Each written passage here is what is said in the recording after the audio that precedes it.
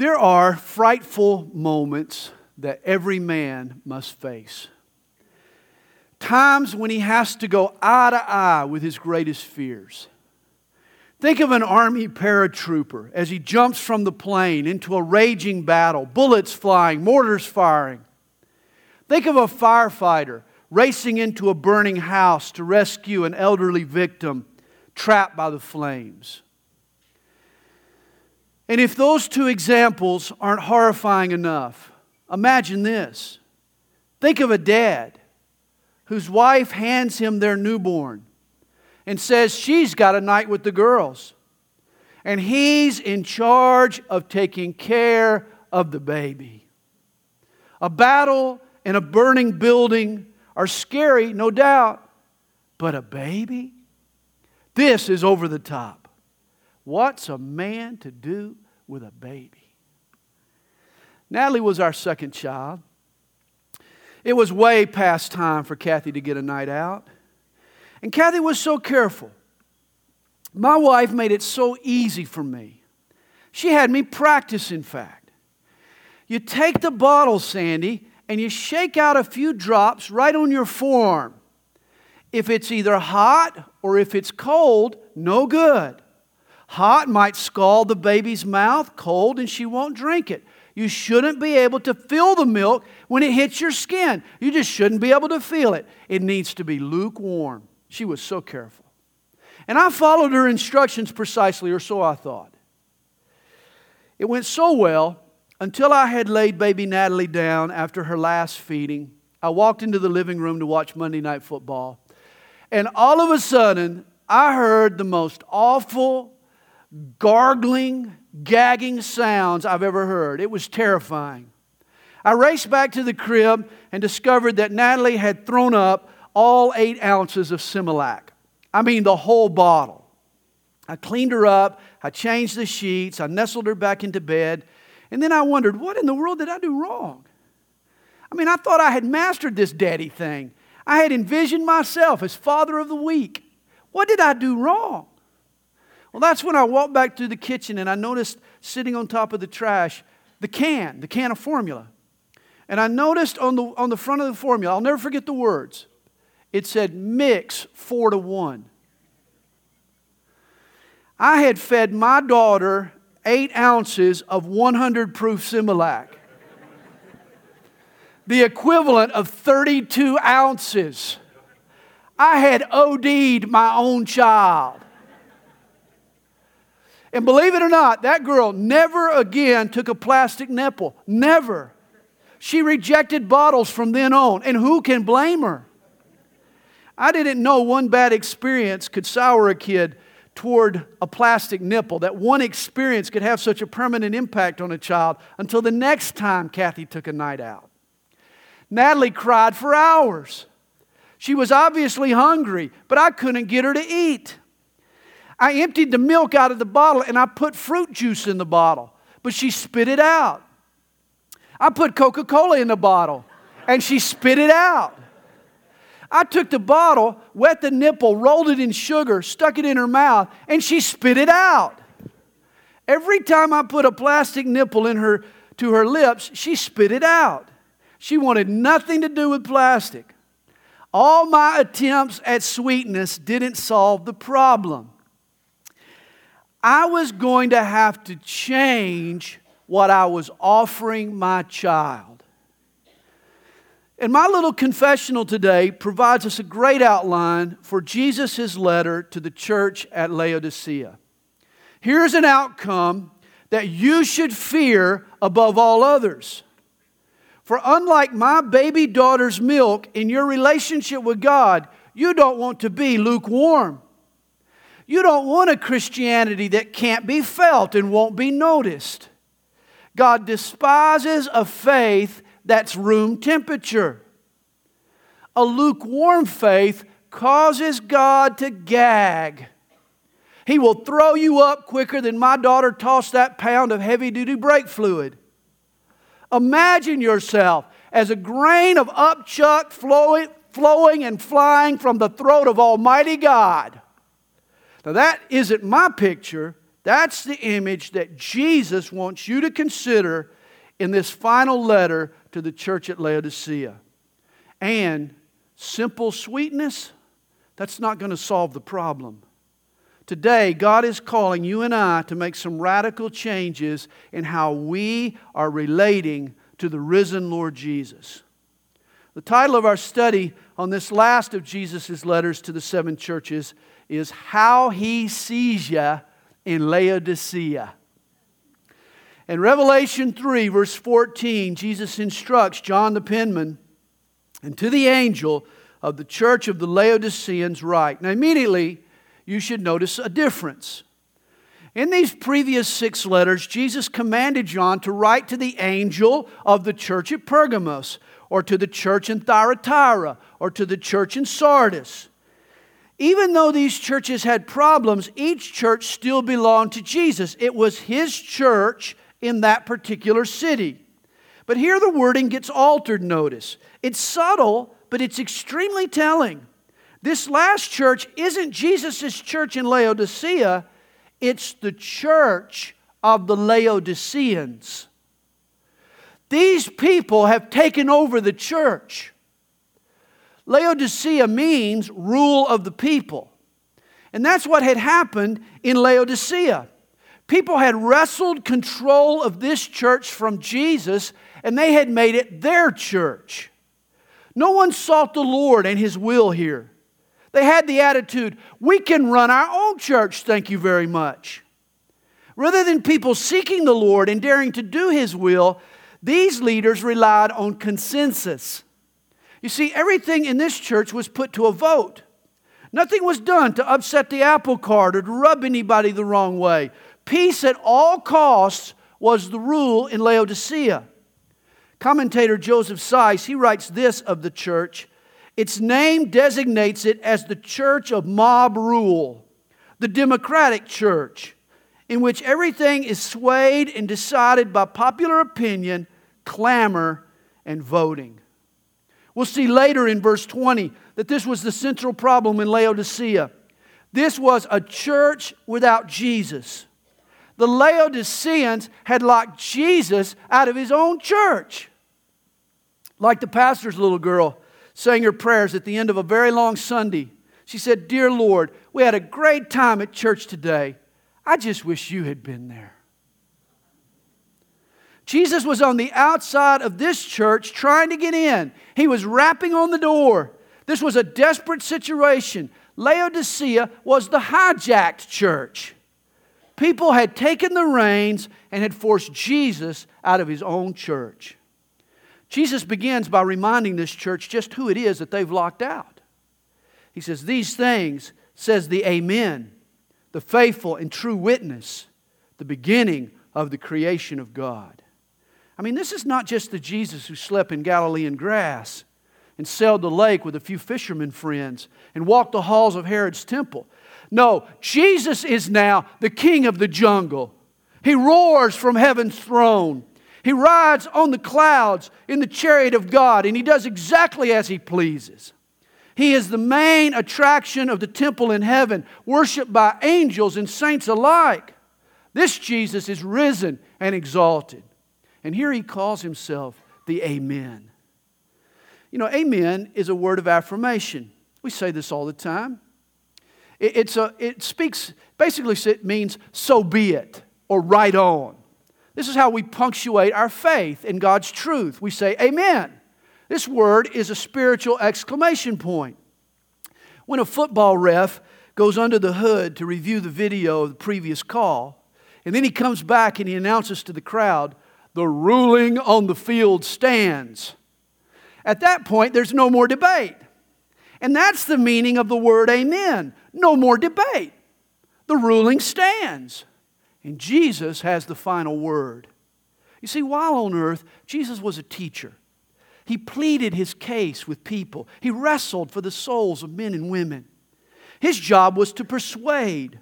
He stood at the crossroads, at the juncture of many different ways and different versions of truth and various philosophies of life. There was Jesus claiming to be the way and the truth and the life. He said he alone could escort men into the Father's presence. In a sense, at his first coming, Jesus was running for office. Not some political office, but he was running for King of Hearts. Jesus was on a mission to win the allegiance of sinful men and women, to win our hearts. Our job today is to carry on that mission. We speak to men on behalf of Jesus. We're called ambassadors for Christ. But in a sense, Jesus has moved on from this role. Ambassador is no longer his mission. This is our mission. Jesus is now the king of the jungle. Today, the still small voice that appealed to minds and swayed hearts drowns out all other voices. Revelation chapter 1 tells us that his voice is like the roar of many waters, like a major waterfall. Jesus' voice silences the world's noise and foolishness. Jesus is now the Amen. His word is final. In the church, his ruling stands. There's no more debate. Jesus no longer makes appeals, but he gives orders. How ludicrous it is to lock this Jesus out of his own church. Well, Jesus is also the faithful and true witness. As we'll see, the Laodiceans, they were living in a fog of pride and self-sufficiency. They were blind to spiritual realities. You don't realize none of us has 20/20 spiritual insight in eyesight. As Paul said to the Corinthians, we see in a mirror dimly. And yet Jesus is the faithful and true witness. Jesus is going to say some hard things to these Laodiceans, but they should know that in all he says, he is faithful and true. This past week, again, I was watching Monday Night Football. Maybe that's my problem, watching too much Monday Night Football. But this past Monday night, Arian Foster for the Houston, Texas team, he ran all over the Jets. This guy's awesome. He's a great running back. Well, after the game, they were interviewing him, and they were asking him some non-football type questions. Foster said that he enjoyed learning from other people. He was very humble about it. He said that he could learn from anybody. He particularly liked listening to elderly people and getting advice from them. And then he made this statement. After all, and I quote, we're all just out here guessing. The announcers, they oohed and awed over his sage wisdom. But as soon as he said it, man, I started shouting at the TV. No, we're not. We're not just out here guessing. Jesus is the faithful and true witness. Arian and every one of us needs to listen to Jesus. He's the Amen. He's the reliable witness. And Jesus is also the beginning of the creation of God. Now, there are some cults today who deny the deity of Jesus, and they use this verse to support their heresy. They claim that Jesus can't be God, for here he's part of God's creation. But that's not what this verse means. Understand. The Greek word translated beginning is arche, from which we get the word architect. It means source or origin. And the Bible is clear. Jesus was not created. Jesus has always existed. Jesus was the initiator of creation. John knew this truth. John the Revelator, he wrote another book, his gospel, the Gospel of John. And in that gospel, it begins as follows. In the beginning was the Word, or Jesus. And the Word was with God, and the Word was God. He was in the beginning with God. All things were made through Him, and without Him nothing was made that was made. Jesus, the Word, created all things. Jesus is the beginning of the creation of God in the sense that He's its origin. He is the ruler of all that is and is to come. Now, why would you want to throw this guy out of your church? And yet that was the attitude in Laodicea. In verse 15, Jesus confronts this church with some harsh words. He says, I know your works, that you are neither cold nor hot. I could wish you were cold or hot. So then, because you are lukewarm and neither cold nor hot, I will vomit you out of my mouth. Christians apparently are like coffee. Piping hot, Joe? That's good. As a matter of fact, iced coffee, that's a delicacy. Either really hot or really cold is what you want. What you don't want is in between. Lukewarm, tepid, room temperature coffee. What do?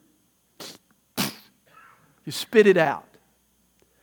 Now understand, Laodicea had two sister cities in the Lycus Valley. 10 miles to the east was the city of Colossae, just below the snow-capped peak of Mount Cadmus. As the snow would melt, it would send cold, fresh streams down into Colossae. 6 miles to the north of Laodicea was Hierapolis. This area was known for its hot springs. Even today, vacationers come there to relax in the thermal waters. They say that the water temperature in Hierapolis is always a soothing 95 degrees. Well, Laodicea was built at the crossroads of two major trade routes. This made it a very prosperous city, but it had one Achilles heel. It lacked a water supply. And thus water had to be piped in from Colossae and from Hierapolis. In fact, the Roman aqueducts can still be seen there. But here was the problem. By the time the cold water arrived from Colossae, the hot Turkish sun had warmed it up.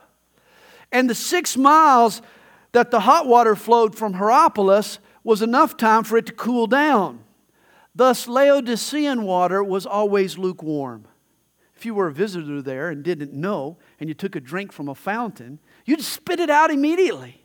You'd be repulsed by the lukewarm taste. And this was God's reaction to the spiritual temperature of the members of the church of Laodicea. They were neither zealous and fired up about the things of God, but neither were they obstinate and bitter and cold toward God. They were just indifferent. They just didn't care. That was their problem. They were indifferent. They had a faith that couldn't be felt and wouldn't be noticed. If you'd shaken them out of the bottle on your arm, you wouldn't even feel them when they hit.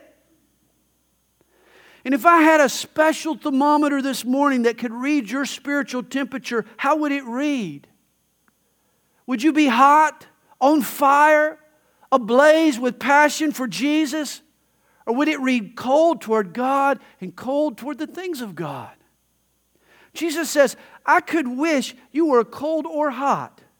Now, obviously, Jesus would prefer that you're hot. But even cold is better than lukewarm.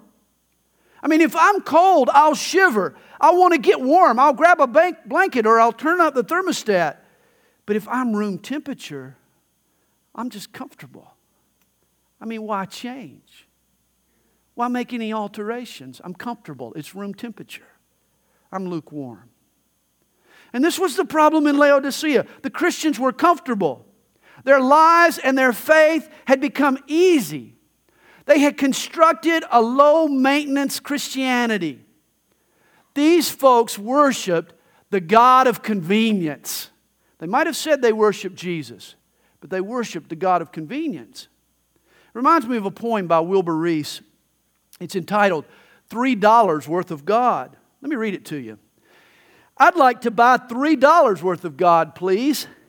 Not enough to explode my soul or disturb my sleep, but just enough to equal a cup of warm milk or snooze in the sunshine. I don't want enough of God to make me love a person of a different race or pick beets with a migrant. I want ecstasy, not transformation. I want the warmth of the womb, not a new birth. I want a pound of the eternal in a paper sack. I'd like to buy $3 worth of God, please. I hate to tell you, but God doesn't come in $3 portions. And yet this attitude is indicative of the church today. You see, our biggest problem isn't some heretic on the inside distorting the faith or an opponent on the outside attacking the faith. It's believers like you and me just ignoring the faith. On Sundays, we acknowledge the right doctrines and confess the correct creeds, but then we leave here and we ignore the implications of all that it means. We believe Jesus is alive, but then we live as if He's dead. We believe the Bible is God's Word, and yet like Arian Foster, we're out there living our lives like we're all guessing. We believe in prayer. We just don't actually do it until we've exhausted all our other resources. We believe in hell, but we'd rather talk football with our friends than bring up their eternal destination. A recent USA Today article noted a trend in today's culture. It said folks today aren't ardent atheists. They're not out there trying to disprove God. They just don't care about God. They don't think about heaven. They don't consider absolute truth. They've grown spiritually apathetic. The article goes on and it says 18% of Americans deny that God has a plan for everyone. 28% say they no longer look for a deeper purpose. 46% never even wonder if they're going to heaven. You see, here's my theory. What's happening in the culture is only mirroring what's happening in the church. If Christianity doesn't matter to Christians, then why is it going to matter to unbelievers? Why should they care if we don't? The English word indifferent, it literally means no difference. And a lukewarm Christian has a faith that makes no difference whatsoever in their everyday life. It's rarely ever felt, and it's really never noticed. Their faith is inconsequential as to how they handle their money and treat their friends and conduct their business and interact with their spouse and raise their kids. Their relationship with God is unrelated to real life. To a lukewarm Christian, faith is like fantasy football. You got these guys that are all caught up in fantasy football.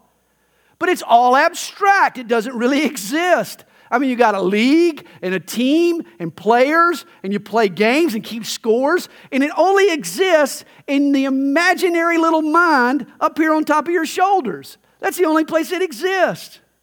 Your involvement isn't tied to anything real or costly. You play a game, yet you never break a sweat. It all has no impact on anybody outside your little pretend circle. And this was the church of the Laodiceans. They met together on Sundays to participate in pretend worship. Jesus wasn't even invited, but they still had church. They sang songs about God and read little Bible verses and talked about noble ideas and acted spiritual and bounced a few prayers off the ceiling, even looked religious in the process. They put on the same show every Sunday while the Lord they supposedly served stood out there on the step, the stoop, beating on the door, hoping that somebody inside would open the door to him. Rather than fantasy football, this was fantasy faith. And I'm sure there's a league forming near you. The real Jesus was too disruptive. He was too uncomfortable for the church of the Laodiceans. That's why they locked him out. I mean, Jesus would have spoiled their church. Jesus would have challenged them to stop robbing God and tithe their income. Or be more passionate in their worship. Or dare to feed a homeless person. Or take a stand at work. Or share their faith with a neighbor. With Jesus in charge, they would have had to grow and branch out and move outside their comfort zone. Rather than always talk about how much they love Jesus, if he had been there, he would have expected them to actually show it. Make no mistake about it, the charade the Laodiceans carried on from week after week, it was disgusting to Jesus. Understand, Jesus desires fellowship with you and me, so much so that he died to win the opportunity. Today he hungers to spend time with people who will love him. His hunger is so strong that it sent him to the cross. Now imagine, what kind of repulsion does it take to trigger a gag reflex strong enough to override the hunger that nailed Jesus to the tree? How nauseous must he get to throw up that for which he is so hungry? Now please, I'm not going to debate with you as to whether or not the Laodiceans walked away from their salvation, or if once saved, always saved, or if they were ever truly saved in the first place. I'm not going to parse those things. I'm just saying to you that nobody should get comfortable if they're being compared to a grain of upchuck hurling out of the back of Jesus' throat. If that's you, You need to repent as quick as you can. That's not a secure theological position to take, okay? Rather than $3 worth of God, we need to realize that God only comes supersized. A big God does whatever He pleases, and folks who truly worship Him will bow before Him and obey what He says. There's a song entitled Indifference. It tells us what happened the day that Jesus Christ came to Lilburn, Georgia. When Jesus came to Golgotha, they hanged Him on a tree. They drove great nails through hands and feet and made a Calvary. They crowned Him with a crown of thorns. Red were His wounds and deep. For those were crude and cruel days. Human flesh was cheap. But when Jesus came to Lilburn, they simply passed Him by. They never heard a hair of Him. They only let Him die. For men have grown more tender, and they would not give Him pain. They only just passed down the street and left Him in the rain. Still Jesus cried, "Forgive them, for they know not what they do." And still it rained, the winter rain, and drenched Him through and through. The crowd went home and left the streets without a soul to see. And Jesus crouched against a wall and cried for Calvary. The implication is that Jesus prefers the piercing nails to the indifferent glance. Though the folks who cried out, "Crucify Him," rejected Jesus, at least they heard. At least they heard Him. At least His words still had a chance to convict them of their rebellion and reach deep into their hearts. The indifferent person is immune to His words. The indifferent person never hears. They silence their ears. Again, Jesus prefers that you be hot, but even cold is better than lukewarm. A lukewarm believer has been inoculated with the truth. It's like getting a flu shot. He gets just enough of the virus to make him immune to its effect. Likewise, a lukewarm believer has just enough truth to think he's okay, to think that he's cool with God. Everything's okay between me and God. He doesn't realize that his half-heartedness is making Jesus sick. There's an old saying, he's got just enough of the world not to be happy with Jesus and just enough of Jesus not to be happy in the world. That's lukewarm. The Laodiceans were an example of a group of folks who had built up an immunity to the truth. They had conned themselves into assuming that they were okay with God. How they saw themselves wasn't even remotely similar to how Jesus saw them. Notice Jesus says, verse 17, "Because you say, 'I am rich, have become wealthy, and have need of nothing,' and do not know that you are wretched, miserable, poor, blind, and naked." I mean, the church at Smyrna saw herself as poor, and yet Jesus said, "No, you're rich spiritually." Here, it's the exact opposite. The Laodiceans saw themselves as rich, but Jesus sees them as wretched and miserable and poor. Realize the church of the Laodiceans mimicked the attitude of the city in which they were located. Sitting by the trade routes caused the city to prosper. It became a banking center, the Wall Street of its day. In fact, when the area was rocked by an earthquake in 60 AD, it was Philadelphia just up the road that appealed to Rome for help to rebuild. But not in Laodicea. Roman historian Tacitus writes, "Laodicea arose from the ruins by the strength of her own resources and with no help from us." This city was proud. They didn't want a handout from the government. They were self-sufficient. They trusted in themselves. And the church of the Laodiceans had the same attitude. It reminds me of the 13th century philosopher Thomas Aquinas. On a visit to the papal palace, the Pope at the time showed him Rome's vast treasure, her incredible wealth. Recalling what Peter said to the crippled man at the temple gate, he said, "Well, Thomas, the church can no longer say, 'Silver and gold have I none.'" Thomas Aquinas replied, "Yes, and neither can we say, 'In the name of Jesus Christ of Nazareth, rise up and walk.'" Aquinas knew that material wealth doesn't buy you spiritual power. In fact, material wealth is very little, very insignificant in God's estimation. You see, the Laodiceans, they saw themselves as self-sufficient, in need of nada. Whereas when God sized them up, He viewed them very differently. Spiritually speaking, He saw them as wretched and miserable and poor and blind and naked. It brings to mind Proverbs 14, verse 12. There is a way that seems right to man, but its end is the way of death. We're all vulnerable to spiritual blind spots.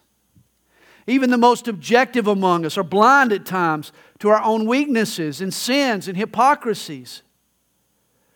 It reminds me of the elderly lady who was scheduled to go see her doctor. She had made an appointment. She was so embarrassed. This was such an embarrassing situation.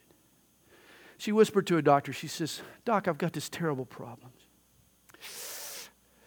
I pass gas constantly. You just can't hear me or smell me. As a matter of fact, Doc, I've already done it a couple of dozen times since I've been talking with you." Well, the doctor, he prescribed the lady some medication and told her to come back as soon as the prescription was used up. Well, weeks later, she came back. She reported back. She says, "Doc," she says, "the problem is worse. It's gotten worse. They're still silent, but now they smell." The doctor said, "Ma'am, that's good. Now that we've got your sinuses cleared up, we're going to go to work on your ears."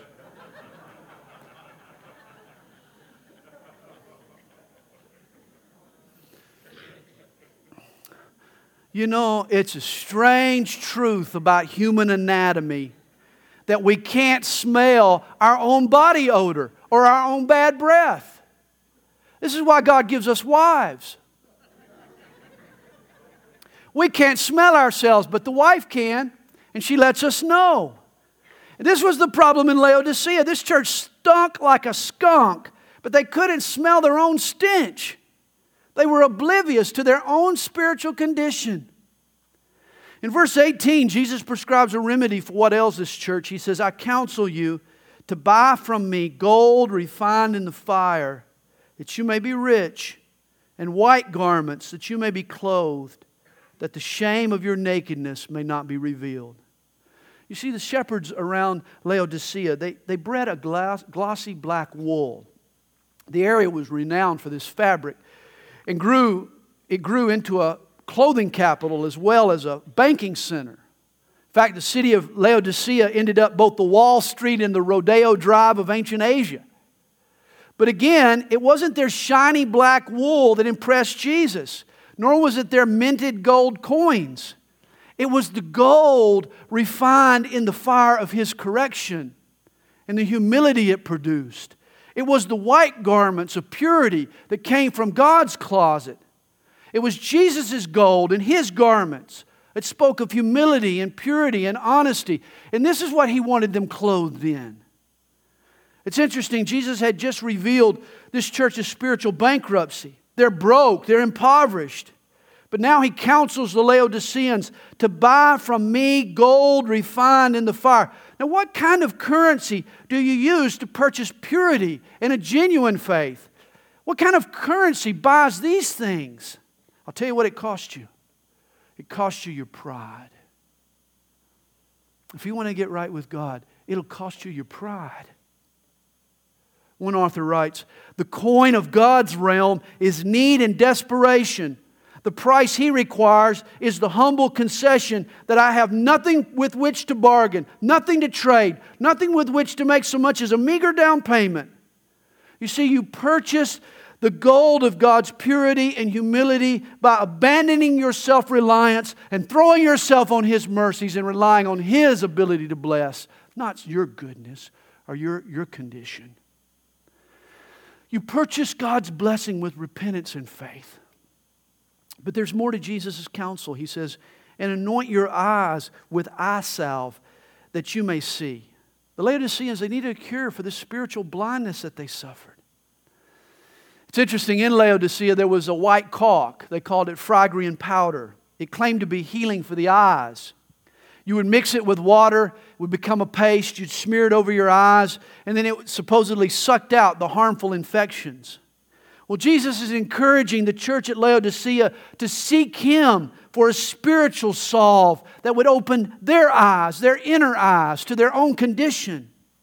He's saying, pray for heaven's objectivity. You see, until I see myself from Jesus' perspective, I'm oblivious to my real need. We need Jesus to open our eyes to the truth about ourselves. And then verse 19 gives hope. He says, and as many as I love, I rebuke and chasten. I mean, even as repulsed and as disgusted as Jesus was with this church, He still loved them. He still wanted to restore them to fellowship. As we'll see in the next verse, He's locked out of His own church, yet He's outside the door knocking and calling and pleading. One Bible commentator puts it, it is God's final punishment to leave a man alone. I mean, if Jesus had walked away from Laodicea, there would have been no hope. But He was still there, knocking and knocking, calling and calling, loving and loving. Remember Hebrews 12 verse 6, for whom the Lord loves, He chastens. Hey, if the Lord doesn't bother to rebuke us and spank us when we need it, it means He doesn't care much about us in the first place. Like a father with his child, it's God's discipline that reveals His love for us. And then He continues, therefore be zealous and repent. You know, the night I realized that Natalie no longer took a plastic bottle, she was hungry, man. She was crying, and I was in a panic. I tried filling her bottle with juice and then with Coca-Cola, and then I tried to roll the nipple into sugar. I was so desperate. But what I needed wasn't some sweet, sugary approach or remedy. I needed to change my approach to my daughter. I did a good thing. I got Kathy's counsel. And I learned a new technique called cereal. Worked. And this is Jesus' counsel for lukewarmness, not cereal. But He wants us to change course. He says, do something different. Be zealous, man, and repent. Jesus is saying, stop living the same way, expecting different results. I mean, don't you know this is the definition for insanity? Doing the same thing over and over again, expecting different results? Jesus is saying, be zealous and repent. Turn around. Do things different. Go in another direction. Stop being indifferent. Start caring again. Go in a new direction. Turn your life back toward Jesus. Cultivate some caring and some desiring. Admit your true condition. Humble yourself. Be objective. Don't just stay stuck in your pride and in your stubbornness. You know, it's interesting what ultimately happened to Laodicea. Due to its lukewarm water, the city was abandoned. And the population, they moved closer to their water source. And this is good advice for us. Some of us this morning, we need to pick up from where we're at, and we need to move closer to the source of spiritual living water. We need to return to Jesus. That's what we need to do. For Jesus says in verse 20, behold, I stand at the door and knock. Laodicea was the church without Jesus. They had locked the Lord out of His own church. In 1851, Holman Hunt authored a famous painting called The Light of the World. Jesus stands outside a door that's covered with ivy and with leaves. This door has been closed, and Jesus has been outside now for a very long time. And if you notice carefully about the portrait, there's no handle on Hunt's door. This is so odd. For every door should have a handle. When asked, though, about his omission, Holman Hunt offered a brilliant explanation. He said, the door is a picture of the human heart, and the handle is on the inside. And indeed it is. The handle of your heart is on the inside, not the outside. Certainly, Jesus could have barged His way in. We learn from the church of Philadelphia that Jesus is the one who opens and no man shuts. If He wanted, He could have tore the door off the hinges. But Jesus created your heart with the handle on the inside. He created you with the ability and with the authority to choose. You have a free will that you exercise as you please. And Jesus won't violate this gift that He's given you. He's never kicked in a door. Jesus is a gentleman. He stands and He knocks. And He promises, if anyone hears my voice and opens the door, I will come in to him and dine with him and he with me. And this is such an amazing promise. When Jesus expresses His desire to dine with us, He chooses a Greek word rich in meaning, depneo. Leon Morris writes, the depnon was the main meal of the day and was a leisurely affair, not a hurried snack.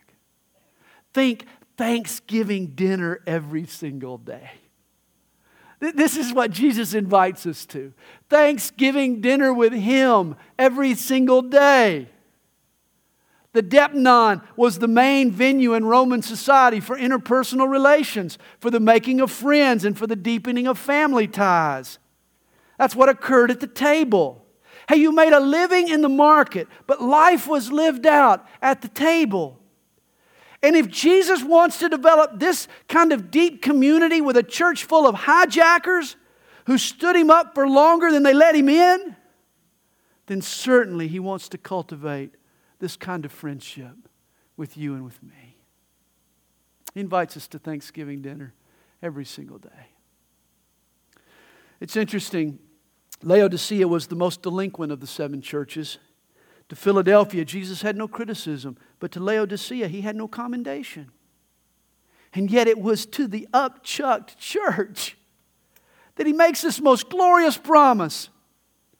It's as Paul writes in Romans 5, where sin abounded, grace abounded much more. In verse 21, he declares, to him who overcomes, to him who refuses to drop to room temperature, to him who still cares, to him who bothers to open their eyes to the truth of their spiritual condition, to him who buys purity with faith and desperation, to him who repents and stokes the fires of passion, to him who opens the door when Jesus knocks. To this man or woman, Jesus promises, I will grant to sit with me on my throne as I also overcame and sat down with my Father on His throne. To the overcomer, Jesus offers throne space. He offers throne space. He offers you the opportunity to sit with Him on His throne. God's throne chariot has a sidecar.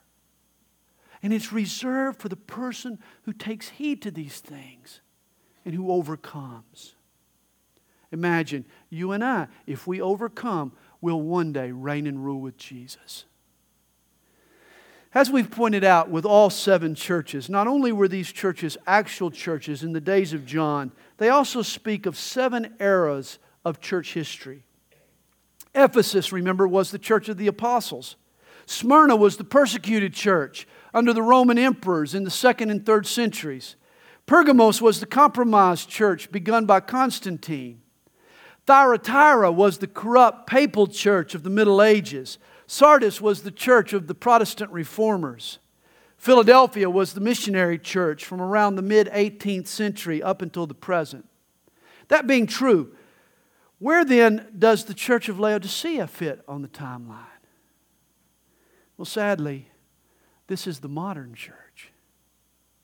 This is today's church.